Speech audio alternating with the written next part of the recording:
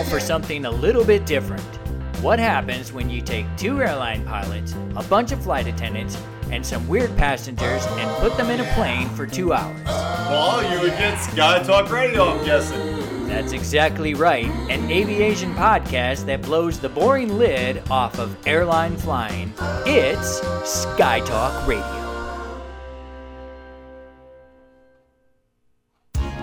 Okay, folks, it's that time again for another exclusive story from Sky Talk Radio.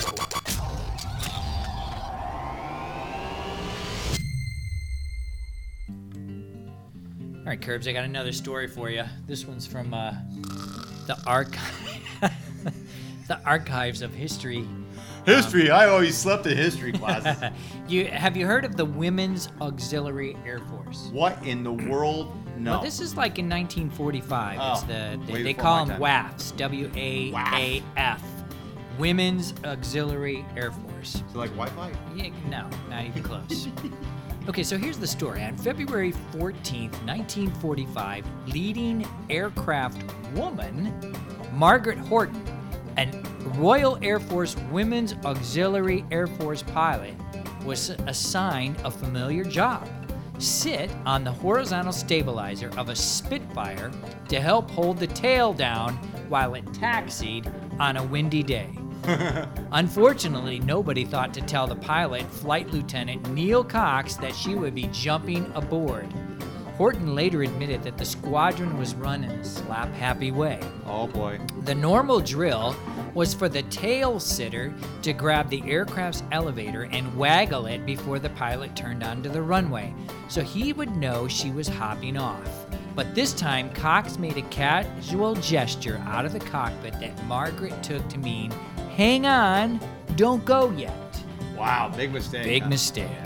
As the Spitfire accelerated down the runway, Horton had the good sense to quickly flop across the tail cone, where she was held in place by the vertical fin, her legs to the right and her torso to the left. Oh my goodness. Another WAF who had seen what was happening dashed off to tell a flight sergeant who ran to the control tower.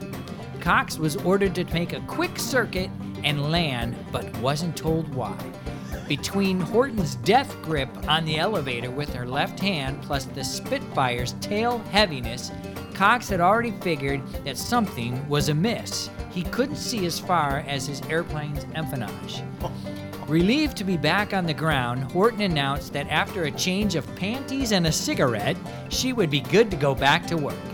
She was later fined for losing her uniform beret during the short trip around the pattern. Oh, man. Can you believe it? All of that, and you lost your hat, and now you're going to have to pay a fine. I'd be like, good night. I still don't know how that guy didn't know she was on the back.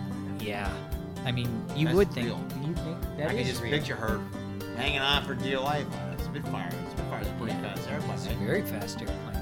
And there's your story from U.S. history. See, it can be fun. Oh, whew. Thank goodness. You made it.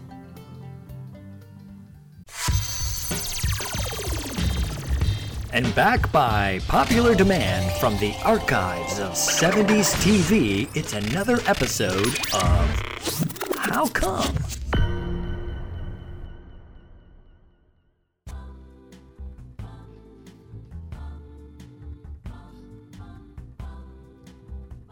Did you hear the exciting news? I had me a layover in the city that never sleeps, Las Vegas. Oh, that's good.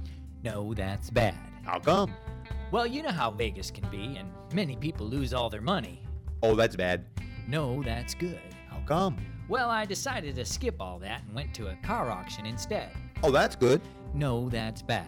How come? Well, I accidentally bought a car without really knowing it. Oh, that's bad.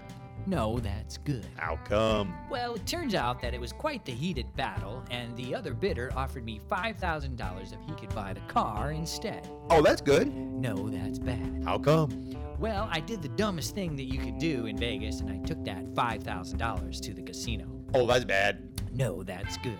How come? Because I put that $5,000 on the color red on the roulette wheel and I won. Oh, that's good. No, that's bad. How come? Well, I didn't think Lady Luck would stay with me so long, so I went to the craps table instead.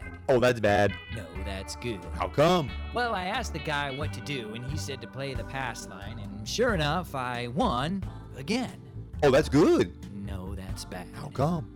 Well, now I have $10,000, and they made me fill out one of those IRS forms. Oh, that's bad. No, that's good. How come? Well, I decided to take the entire crew out to dinner, my treat. Oh, that's good. No, that's bad. How come? Well, you know, those flight attendants, they drink like fish, and it ended up costing me $1,000. Oh, that's bad.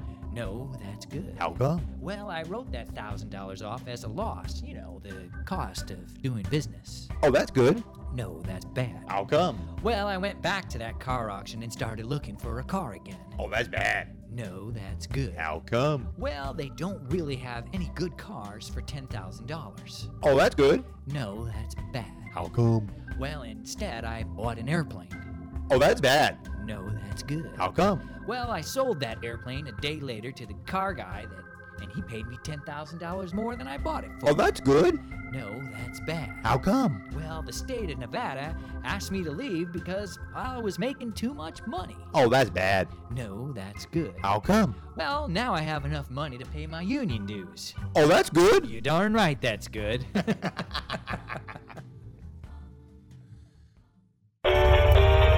Back to Ken and Curves.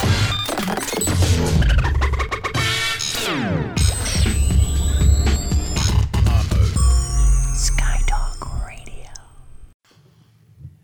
All right, it's story time again at Sky Talk Radio. Is this another history lesson, Ken? Actually, no, this isn't a history lesson. It's kind of a depressing story. Uh-oh. It takes place in 1997, so it's not like old history, but, you know, fairly recent. Okay. All right, this one's called Air is Not Oxygen. Air is not free? Yeah, air is not oxygen. An aerial photographer and his assistant on April 1st, 1997, climbed to almost 28,000 feet in an unpressurized Cessna 337D Skymaster that had been modified to carry a through-floor camera. They were on oxygen, of course, breathing through face masks. You ever do that in like a single-engine airplane? Negative, Ghost Rider. Yeah, I have. It's not fun. Anyway, the assistant remembers the pilot. You talk like this guy? Yes, you do. The assistant remembers the pilot reaching back to turn on the oxygen tank valve. She felt the cool flow of air into her mask and noted that the indicator in the oxygen line had flipped from red to green, indicating a positive flow. As the Cessna climbed through 20,000 feet, however, she felt dizzy and disoriented, and she closed her eyes, the last thing she remembers about the flight. Oh, no. Yep. Air traffic control was unable to contact the pilot through its radar painted the airplane climbing through its assigned altitude of 25,000 feet and reaching 27,700 feet, then descending rapidly to 26,000 before disappearing from the scope about 15 miles west of Pittsburgh, Pennsylvania. Oh, boy. Yeah. The Cessna had come apart because of the extreme stresses of an uncontrolled, high-speed spiral dive and the pilot dead of hypoxia at the control.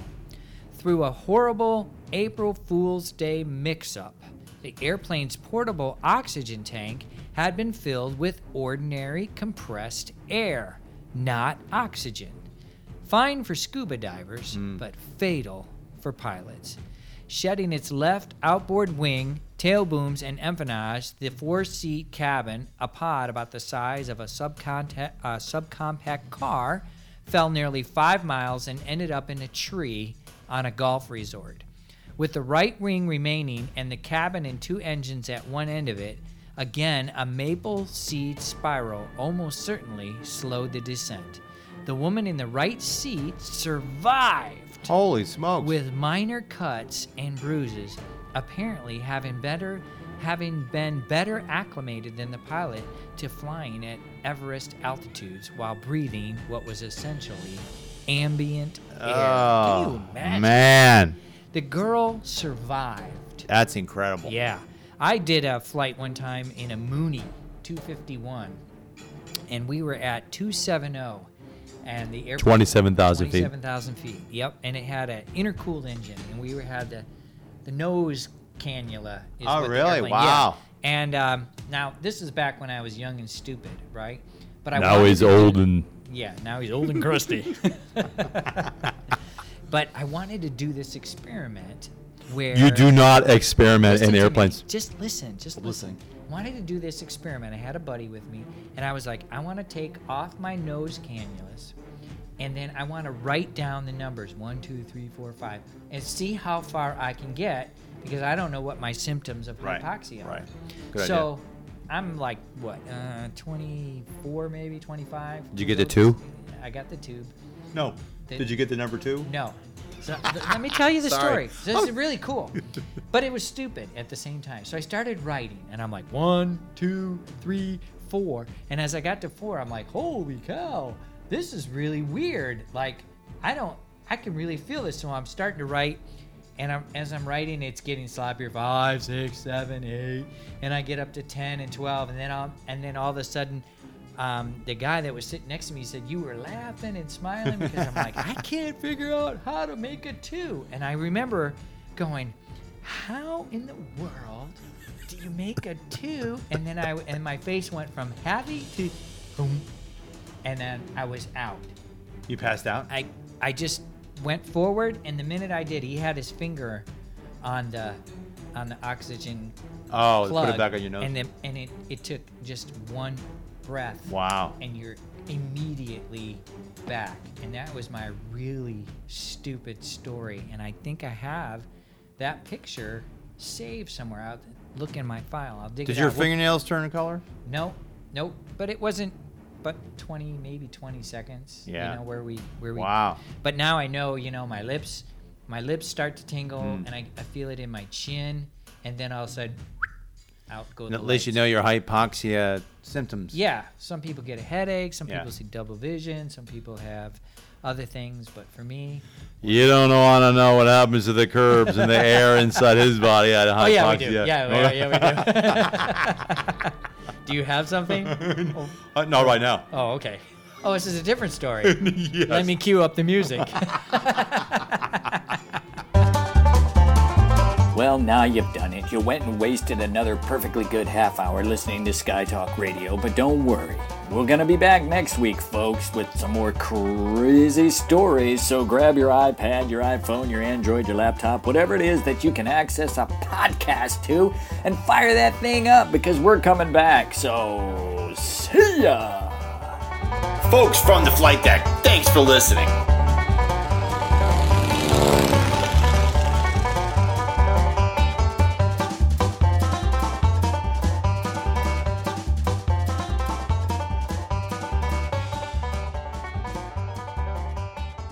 Sky Talk Radio brought to you by airspeedjunkie.com.